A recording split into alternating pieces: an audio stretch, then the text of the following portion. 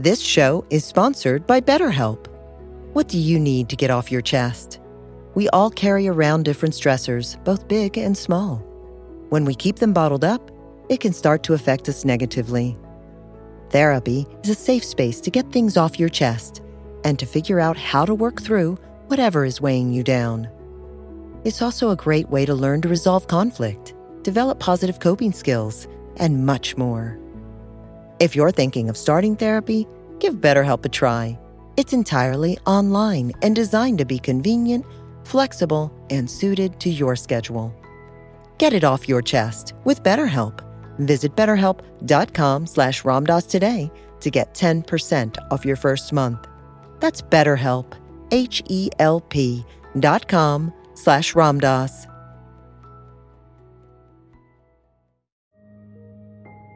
After experiencing the transformative power of a regular meditation practice, it's natural to feel inspired to share this gift and guide others on their own journey of discovery through meditation. Join Buddhist teacher David Nichtern and Duncan Trussell, comedian and creator of the Netflix animated series The Midnight Gospel, for a free online event on Tuesday, May 7th at 6 p.m. Eastern Time. They'll discuss the profound practices of mindfulness in Dharma Moon's renowned mindfulness meditation teacher training program. Get certified by Dharma Moon to teach meditation, lead group practice sessions, and work with individual students. Visit dharmamoon.com/BeHereNow for more info and to reserve your spot for the free online event with David Nichtern and Duncan Trussell.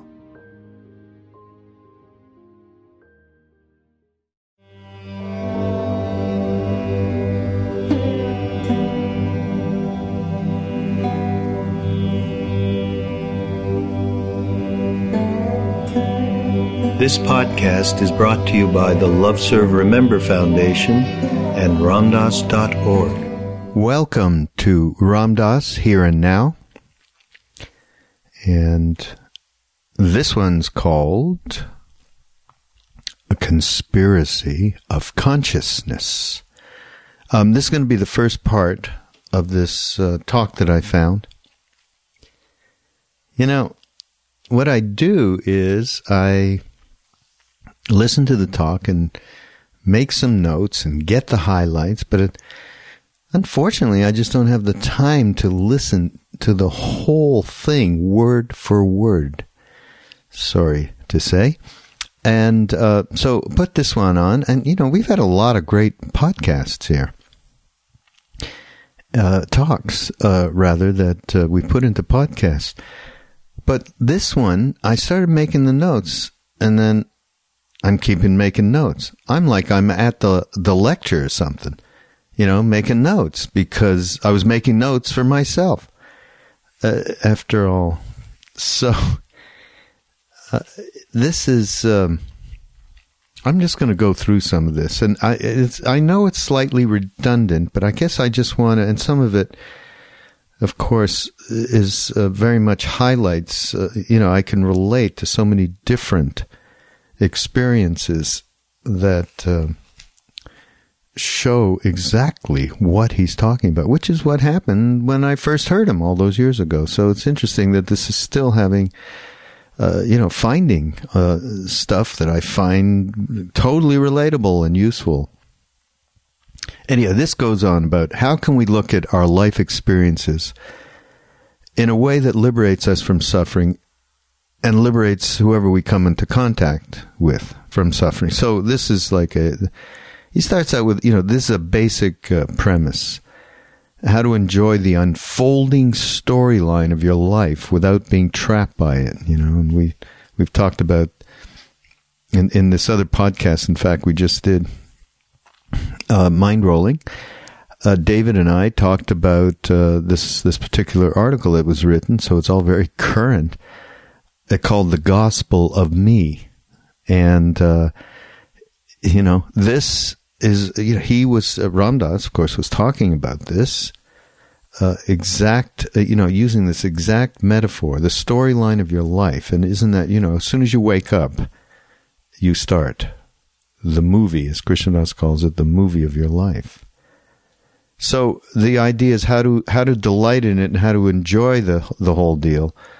but how not to get caught and trapped by these roles. And then funny thing, he says, not that funny, see your mother as a friend, not just as a mother. And that's an example of not being caught completely in a role, in this case, mother-son. And, I just thought about that. And my mother, who passed earlier this year, the first thing that came out of my mouth when we did a memorial was, my mother was one of my best friends. And I just thought about this, and I thought, wow, I really did manage to get out of that role. Obviously not completely, but in a great part, I had that. So I was really touched by that. We start to be so identified with our symbolic value and the role we are that we starve to death. So this is all around, how we identify ourselves and walk around this world and project, a whole host of personas, how we dress, the clothes we wear, the way we walk, the way we look at other people. You just start to see this grand facade that we have made. So it's really great, him going into this stuff. And there are a couple of things I do want to just read from.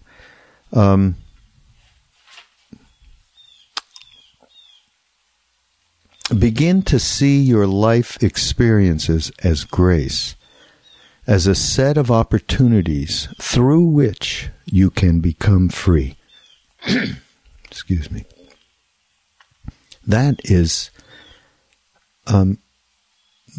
that's a touchstone for sure for all of us. And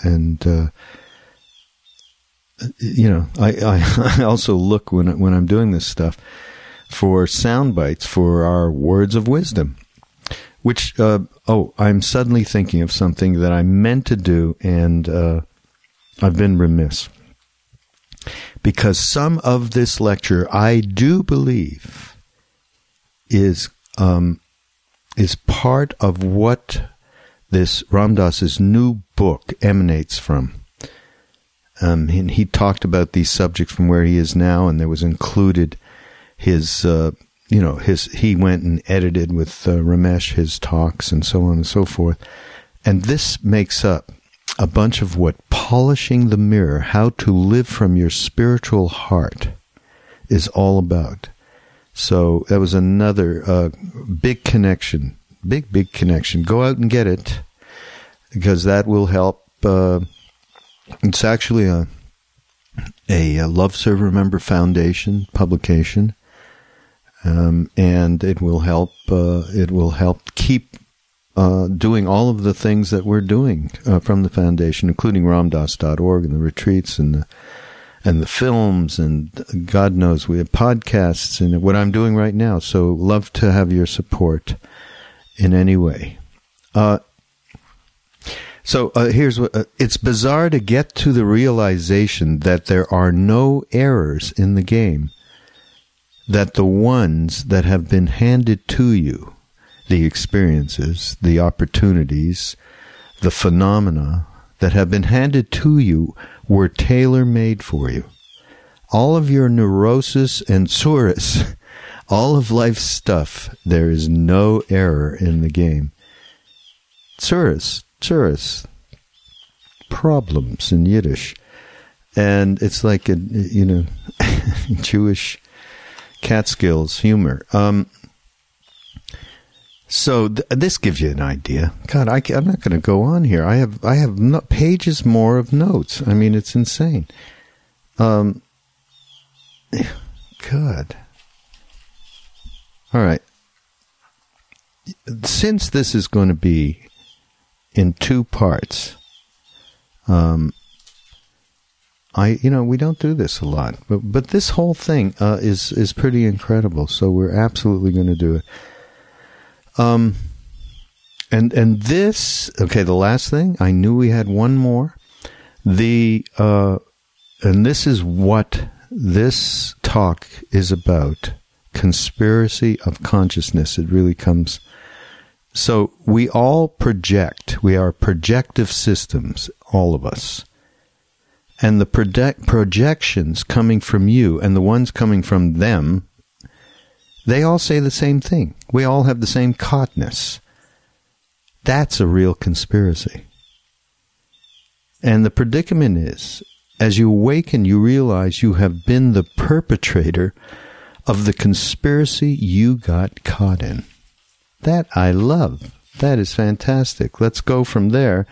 So, again, Ram Dass, Here and Now, another of our podcasts. Thanks for listening. Thanks for the support. And do go out and pick up the book, Polishing the Mirror. It is just essential, Ram Dass, to actually do what he was talking about. In other words, how to be here now. See you next time.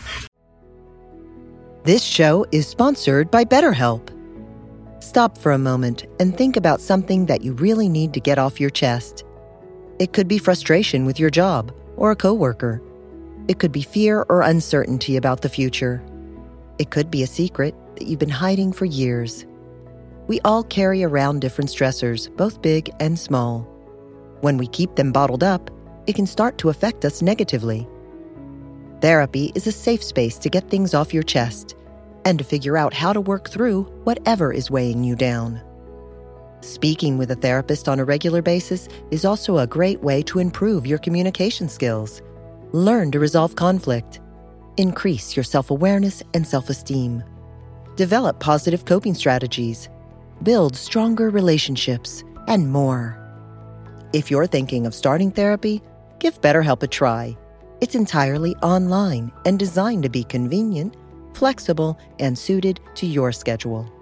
Just fill out a brief questionnaire to get matched with a licensed therapist, plus switch therapist at any time for no additional charge. Get it off your chest with BetterHelp. Visit BetterHelp.com/RamDass today to get 10% off your first month. That's BetterHelp, HELP.com/RamDass.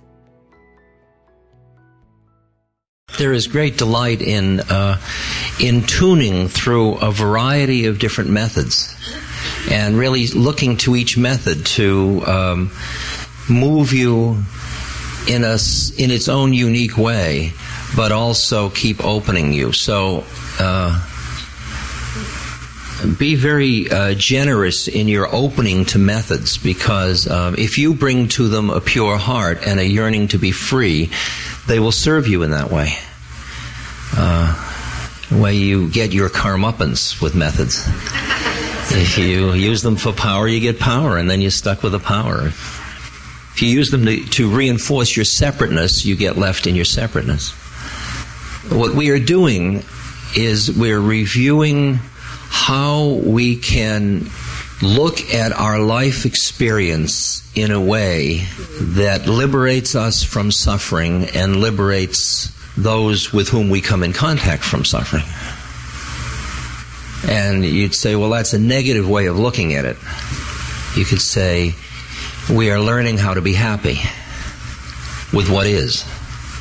And the flip that occurs that we're really working with is to figure out how to enjoy the unfolding storyline of your life without being trapped by it. How to delight in it, how to enjoy the play of the uniqueness of each form and how it works and how you interplay and interact without being trapped in the narrowness of it. I have watched again and again in this society, people get defined into a role and they start to be scrunched up into that role, and that role traps them. For a child to see their mother as a friend, not a mother. For a prisoner and a guard to see each other as fellow human beings instead of just prisoner and guard. There are how many roles we get trapped in. And when the role has a lot of symbolic power to it, we get very trapped in it. Like wealth or beauty or something, some uniqueness, positive or negative. we start to be so identified with our symbolic value and the role we're in that we starve to death because we're trapped. It's like wearing an outfit that's so flamboyant that everybody responds to the outfit and nobody notices you. I meet many people who are so trapped in their roles and trapped in their symbolic value within the society. And we all present ourselves symbolically. We all project who we think we are in the clothes we wear, in the way we walk, in the way we look at other people.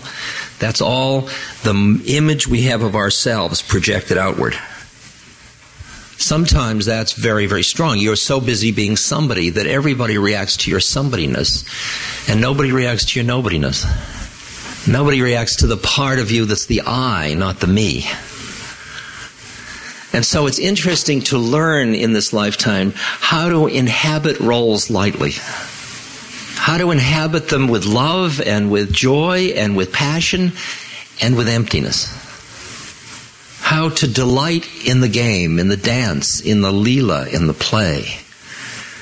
And begin to see your life experiences as grace, as a set of opportunities through which you can become free. They were handed to you.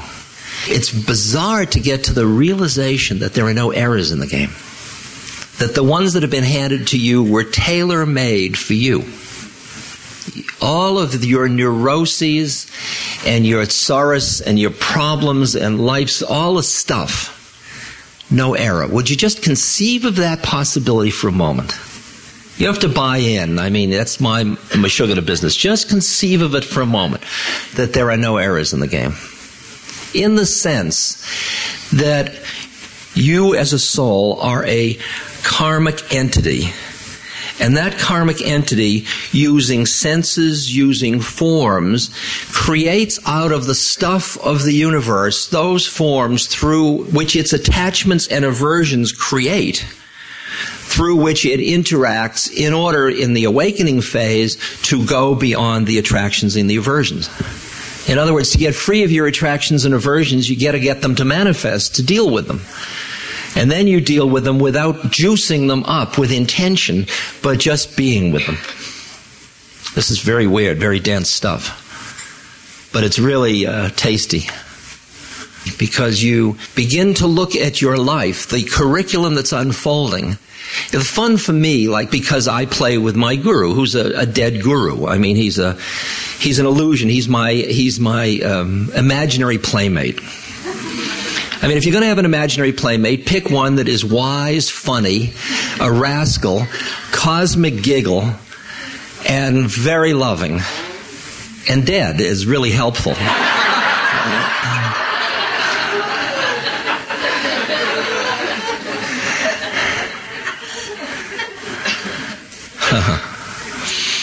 And so what comes towards me is in the game he and I play, what he's laying on me to free me. Now that's real crazy. You know, well, what do you got in store for me today? Well, look at this one. So. I mean, there are wonderful little lessons in my life along the way.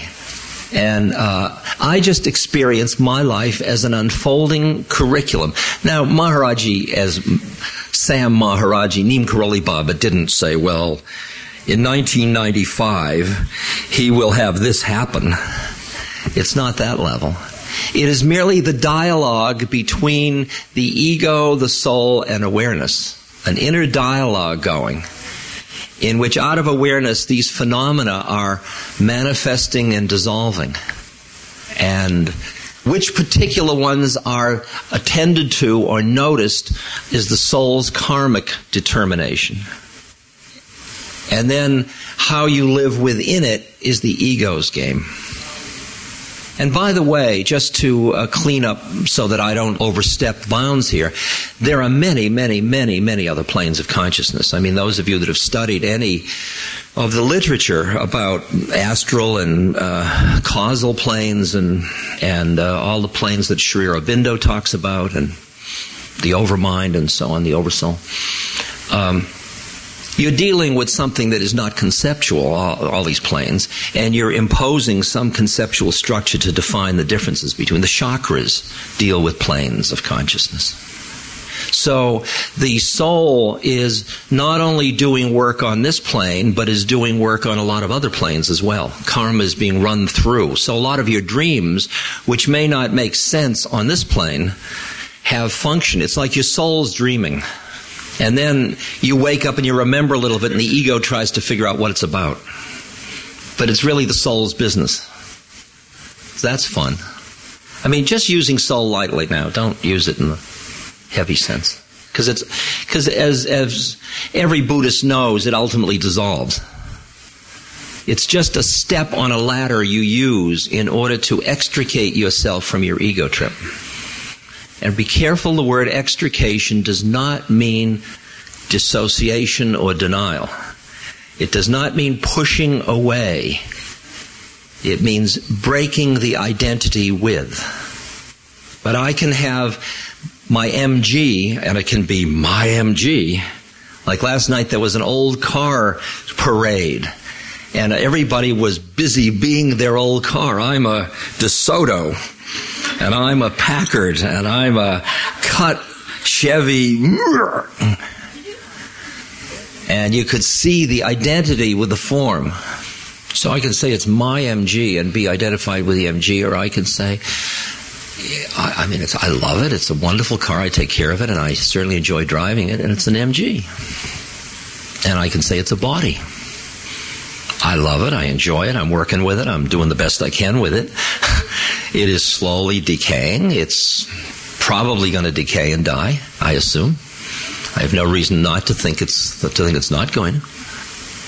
And the interesting question is, how do I manage that temple? The temple for consciousness. How do I take care of my body? How do I do it without being trapped by taking care of it? You will watch that the minute you get something wrong with you, your consciousness will narrow. If you're not very careful until you're busy being your symptom.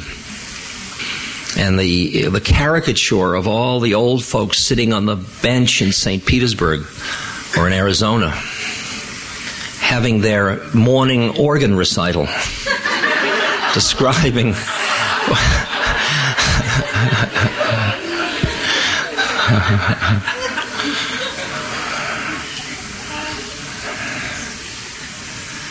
and you the minute you start to cultivate these techniques of mindfulness, you begin to see the game that you're playing, the life you're living, the way it's unfolding, the roles you're in.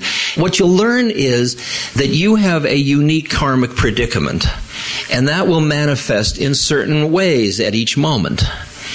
And to the extent that you push against the manifestation, it takes a lot of juice. To the extent you cling to the manifestation, it takes a lot of juice. And ultimately, what you're doing is dancing deeply but lightly. There's no clinging. The statement, hold on tightly, let go lightly. Be in it, but don't cling. And to separate, it's interesting because when we love somebody, we want to possess them. We want more of them. We want to collect. We keep wanting to hold it. And we keep getting all of these old, moldering, dead butterflies in our collection. You know, old loves that were a moment of love, and then we destroyed it through possessing it. And the letting go and letting go and letting go, holding tightly, letting go, holding tightly of your interpretation of the moment and letting go. Like, what is this moment? There are dozens of ways. It is hundreds of ways. If each person defined this moment, we would define it in our own unique way. And yet we are sharing a moment. And if you get into, that's my take, and this is the only reality. I work a lot with the third Chinese patriarch of Zen. And I just take phrases. I mean, I always work with the first phrases, which you've all heard. The great way is not difficult for those who have no preferences. And you think about all the preferences you have. Color, food, people, places, comforts, experiences. Think of them. Think of the thousands. You're a sea of opinions and prejudices and attitudes and wants and dislikes and so on. And think of how many times you've gotten caught in them, of being a person with an opinion. and feel how contracting that is. And you say, but I've got to have opinions. I mean, how will I know whether to walk across the street or not? Now can you think about having opinions and not having opinions? Stretch your mind a little bit to allow for the possibility that you can functionally have opinions, but that you are not trapped by them, that you're lightly in them. Yeah, sure. If you say to me, I say, gee, it's cold in here, could we warm it up? But I'm not spending the rest of the day having been cold just then. I don't hold it. Now new moment. Now new moment. Now new moment. Now new moment. Now new moment. Here are just two of the phrases, the stanzas, shlokas. With a single stroke, we are freed from bondage. Nothing clings to us, and we hold to nothing. All is empty, clear, self-illuminating. Third plane, awareness. Clear, illuminating, present. Yes. Sees the soul unfolding its karma, sees the ego at work. Awareness doesn't see it, it bees it. It's all within it. All is empty, clear, and self-illuminating with no exertion of the mind's power. You don't have to think about it. You just rest in it. Here, thought, feeling, knowledge, and imagination are of no value.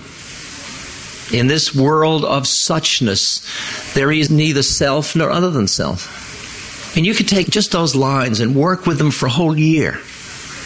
Believe me, these are methods we're talking about now. They're methods for stretching your consciousness so that you allow yourself to inhabit the fullness of your being, which is ego and soul and awareness. Now there's just a few lines in the next one I want to read. To come directly into harmony with this reality. Now it's describing another method.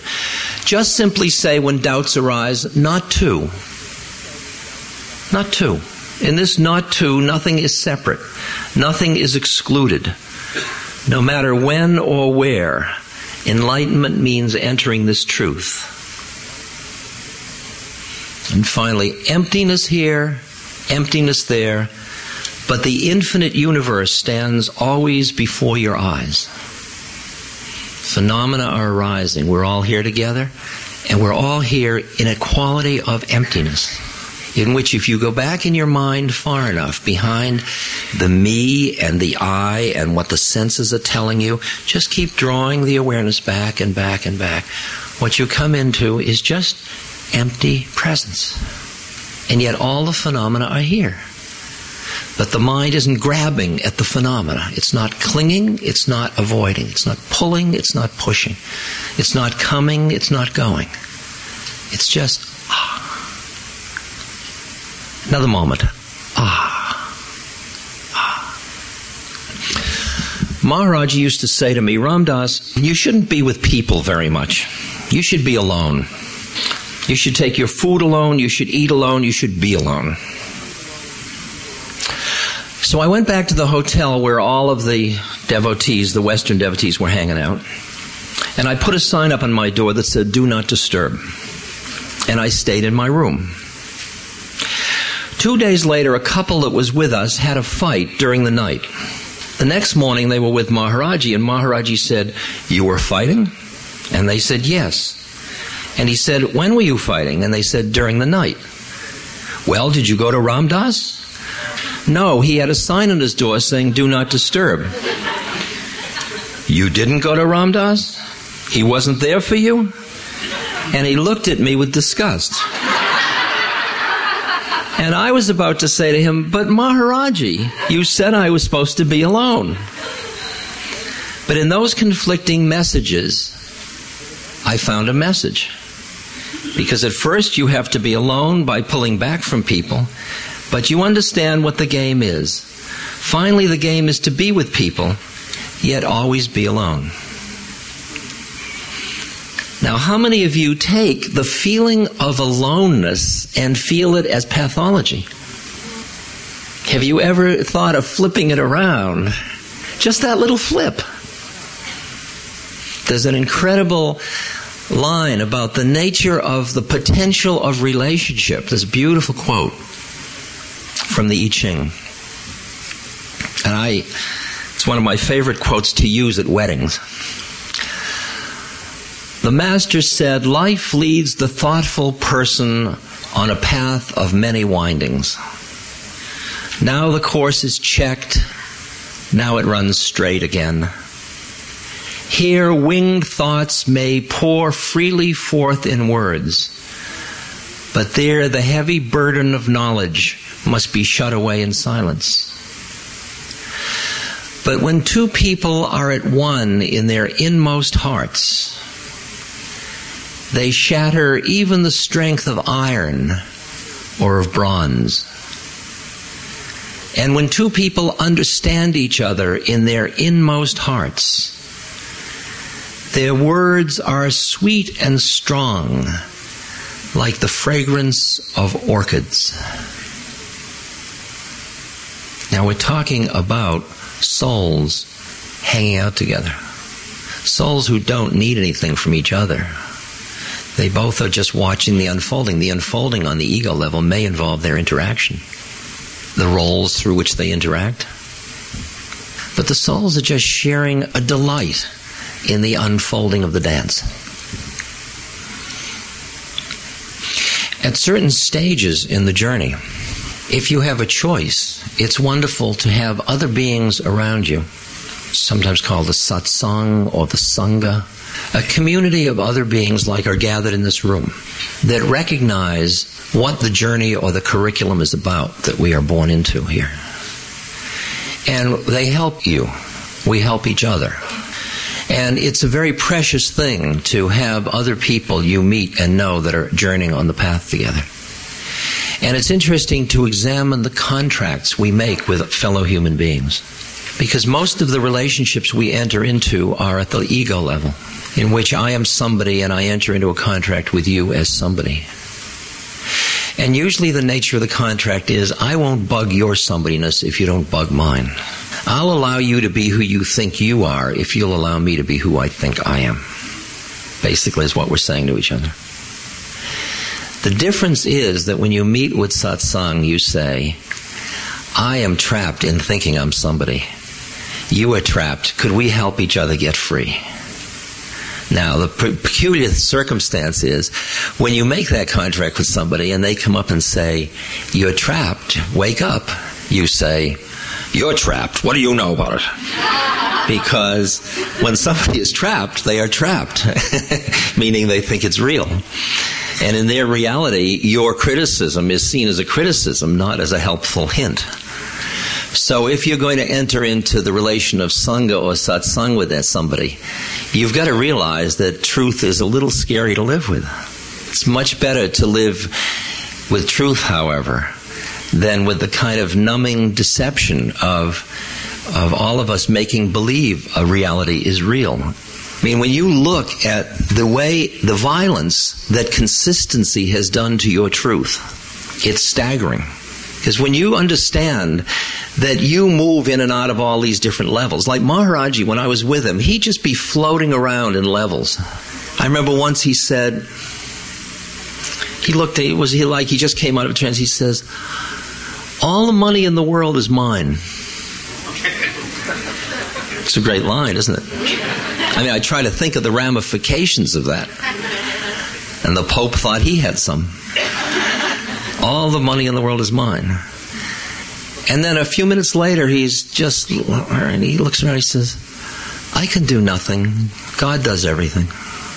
I can do nothing. God does everything. Now, at one level, it's just like the Anandamayi Ma quotes yesterday.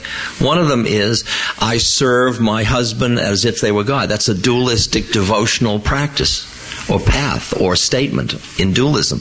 In dualism, you spend your time loving the beloved. In non-dualism, you are the beloved. You exist on both planes. How do you train your awareness so that it doesn't get trapped in one plane and then cut off your access to the other planes? That's what the issue is. And you begin to see how your definitions of yourself keep trapping you.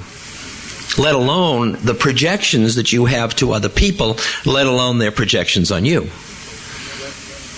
So you and I live in a sea of projective systems, some of which are coming out of our own desires, needs, fears, attractions, aversions, preferences, prejudices, opinions, and some of which are coming from everybody else's.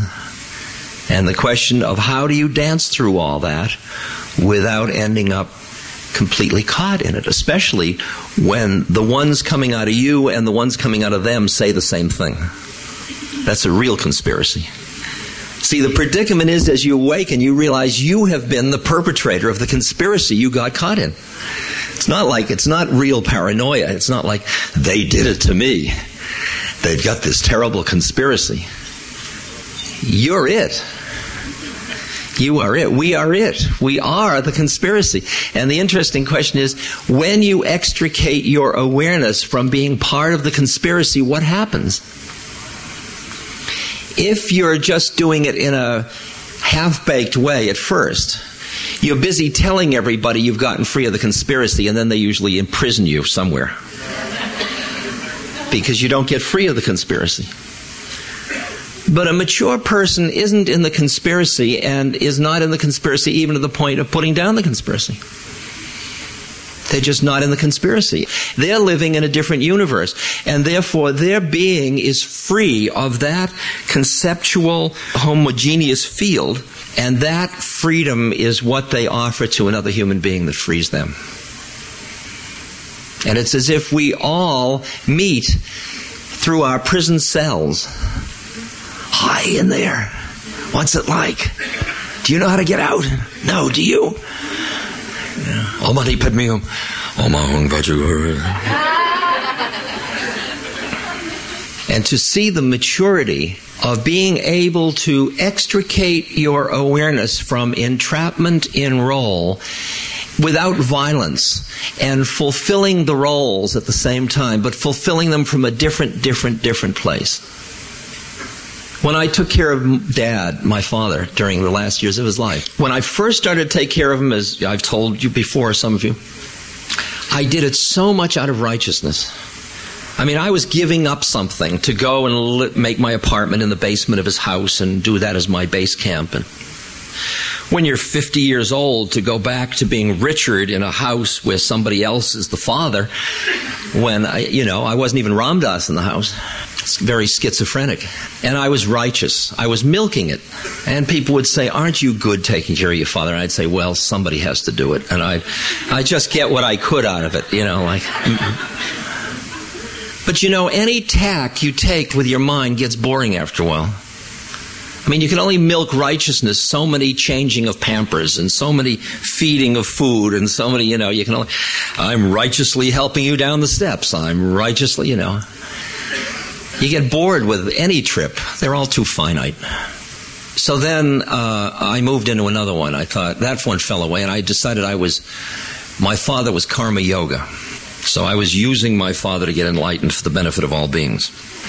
And I didn't necessarily have to tell him that, but basically that's what it was.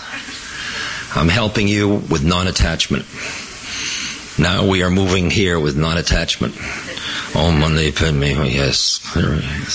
I was really Pukka Yogi, serving my father. And that got boring after a while. And it just kept arriving at different levels of being together until finally the mind trips were gone. The conscious, the archetypal storylines were dissolving.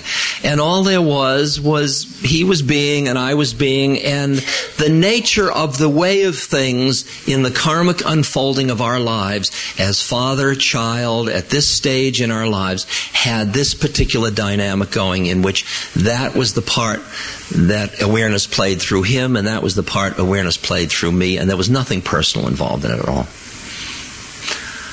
It was like a tree becoming a tree or a flower blooming. It was just the natural way of things. It was, as they say in Zen Buddhism, nothing special. It was nothing out of the ordinary. It was just the way of things. It was like tuning into the harmony of the universe. And when you are tuned, when you're listening to what does it mean that I'm a political entity? What does it mean that I'm a social entity? What does it mean that I'm a religious entity? What it means that I'm a sexual entity? What does it mean that I'm a cultural entity? What does it mean that, etc., etc.? I'm a biotic community entity. Hearing the nature, how freedom comes through the investing in form, freedom through form. The statement in the Heart Sutra, form is no other than emptiness, emptiness no other than form. The art is not to deny form in order to grab at emptiness, but to have the emptiness and fulfill the form. And when you quiet down enough and listen in your own life to hear your unique manifestation, and you're really quiet, you get through the obsession with individualism that you had as an ego in our culture at this moment, and you realize you are part of systems. You're part of family, you're part of all of these different communities, ethnic groups, all of the stuff. And then you bring to that, with your awareness, the listening to hear how you manifest within that system in a way that is not with attraction and not with aversion, but really playing your part. Playing your part. Dancing the dance. So I listen and I hear I have certain skills. I have certain connections, so I have certain opportunities to talk to certain people. Those things, when I listen to hear, how will I manifest, say, in the political field? I hear, well, there are these opportunities, there is this skill. When as I listen, that comes through and I can say to somebody, dup, dup, dup, dup, or whatever I can say, and it can enter into my way of being a political person. And in the same way, I'm part of the economic systems of the physical plane. How can I honor the economics of it? Not by putting it down, even though it traps most people, and not by elevating it to worship, as most people also do. I mean, if you look at the dollar bill and that wonderful pyramid that the Masons have on there, with the top, the eye separated from the rest of it, you understand that all of the solidity of the whole system only works when it is in connection with the eye of God, the eye of the One, the balance to another plane. That's a perfect description of planes of consciousness on every dollar bill. And when I listen, I say, well, what have I got to contribute? And what kind of a bargain should I make about money, about economics? To fulfill it, should I amass a lot of money and give it away? Or hold it, or spend it, or what should I do? There's no rule in the book about what you do. Each person has to listen, to hear. I mean, I deal with people that have hardly anything. They are way below the poverty level, and they are at peace. I know people like that. In India, I certainly know people like that. I know people who are so wealthy they are on the Fortune 500 wealthiest people in America. Some of them are happy, some of them aren't. But often they are more trapped by money than the people who don't have it. And then many times the people who don't have it are obsessed with it. And the people who have some are afraid they're going to lose it, or they won't have enough. And the amount of consciousness caught in the domain of economics is amazing. And I found myself working with the business community because I looked around and I said, what I have to share is Dharma. What I've learned, what I've been doing for the past 25, 30 years. Since business is the major social institution in the world at the moment, it's more powerful than nation states. It's more powerful than religions. Can I play with the beast? So I got involved with business people. And I started to hang out in a group called the Social Venture Network. They're easy business people to be with. They're all people like Ben and Jerry and Reebok and the Levi's and people that are good persons in business. But the conspiracy within business to see business as a certain way that it has to be, this is all ego level. It's very interesting when you're in India and you meet somebody who does business as Dharma. And you understand there is an incredible thing for the West to learn about business, about how you do business as Dharma. It's the same way as how you raise a child as Dharma. It's the same way as how you make love as Dharma. It's the same way as how you do any relationship in terms of Dharma. Dharma meaning, how can you be in this form in a way that does not create suffering, in a way that liberates? How can I act in a way that does not exacerbate suffering? That seems very logical to me, even to my mind. Ben and Jerry told me at one point, it's been published, but Ben and Jerry said that they started out, in a garage with an ice cream making. They tried to decide whether to be donut makers or ice cream makers, and ice cream seemed easier, so they made ice cream. They were two hippies, and they made ice cream, and pretty soon they were making more and more ice cream, and they were having other ice cream places, and they were suddenly in business. And they said, we don't want to be in business. What the hell? We hate business. And Ben had a friend, an old man in New Jersey, and he went to visit him, who had been in business for many years, and Ben said, I'm going to give this up. I don't like business. The guy says, if you don't like it, why don't you change it? And that's an interesting question. How do you take business and make it dharmic? Like, who is a competitor? Is it them or is it us? I mean, the fun story I enjoy telling at SVN, which, again, many of you know. But it's the story about when I put out, with a group of people, we put out a beautiful 4-record album with a beautiful booklet and a lovely box. It was called Love, Serve, Remember, and it was a mail order item for $4.50 some years ago. And my father took a look at it. He was a major business player, and he said, pretty good product. I mean, he didn't listen to it, but he looked at it, and I said, yeah, and he said, boy, it looks like, what are you charging, $4.50? You could get a lot more for this than that.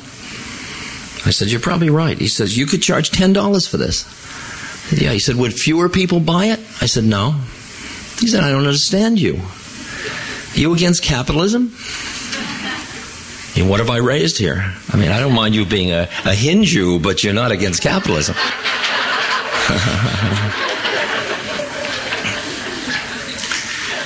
And I said, I try to think of how to explain to him, and I said, Dad, you remember last year? Dad was also a lawyer besides being a business person. And I said, remember last year you tried a case for Henry? Yeah. I remember you worked quite hard on that. Yeah, I had to spend a lot of time at the law library. That was a tough case, damn it. But you won it, yeah. I said, well, your firm is known for charging pretty hefty fees. What did you charge Henry? It must have been a mint. Don't be out of your mind. It's Uncle Henry. Of course I didn't. I said, well, that's my problem. When you can find somebody who isn't Uncle Henry, I'll rip him off. Okay. It's interesting to create systems in which you see others as how can you get the top thing from them, get the most from them. Not from us, but from them, for the benefit of us. And what you create is a certain kind of boundary of your consciousness that it's really hard to get through. And you end up being isolated by it. To examine in businesses the relation between a CEO who takes something like 80 times the salary of an employee, and then the CEO says, we're all one big family. Does that mean that CEO is worth 80 times? Is that a CEO working 80 times harder? Is that benefit that much? The cost of that money is not free to the system. The cost of that money is extremely harsh on the ability of all of us to be us. Now, I can't be a purist about it, but I can hear the directions it has to go. The question of how do you live with us? And so you look and you say, at any business, who are all the stakeholders? There's the board of directors. There are the investors. There are the employees. There is the staff. There are the competitors.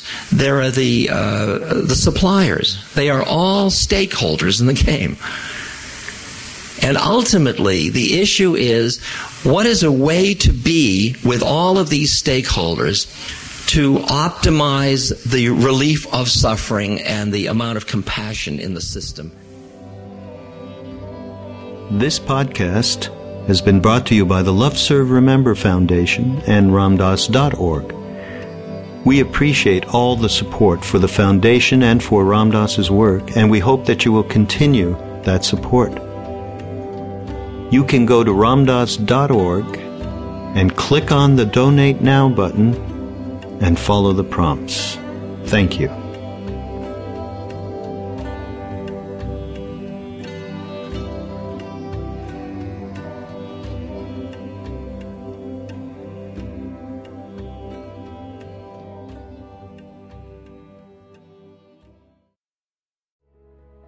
This show is sponsored by BetterHelp. What do you need to get off your chest? We all carry around different stressors, both big and small. When we keep them bottled up, it can start to affect us negatively. Therapy is a safe space to get things off your chest and to figure out how to work through whatever is weighing you down. It's also a great way to learn to resolve conflict, develop positive coping skills, and much more. If you're thinking of starting therapy, give BetterHelp a try.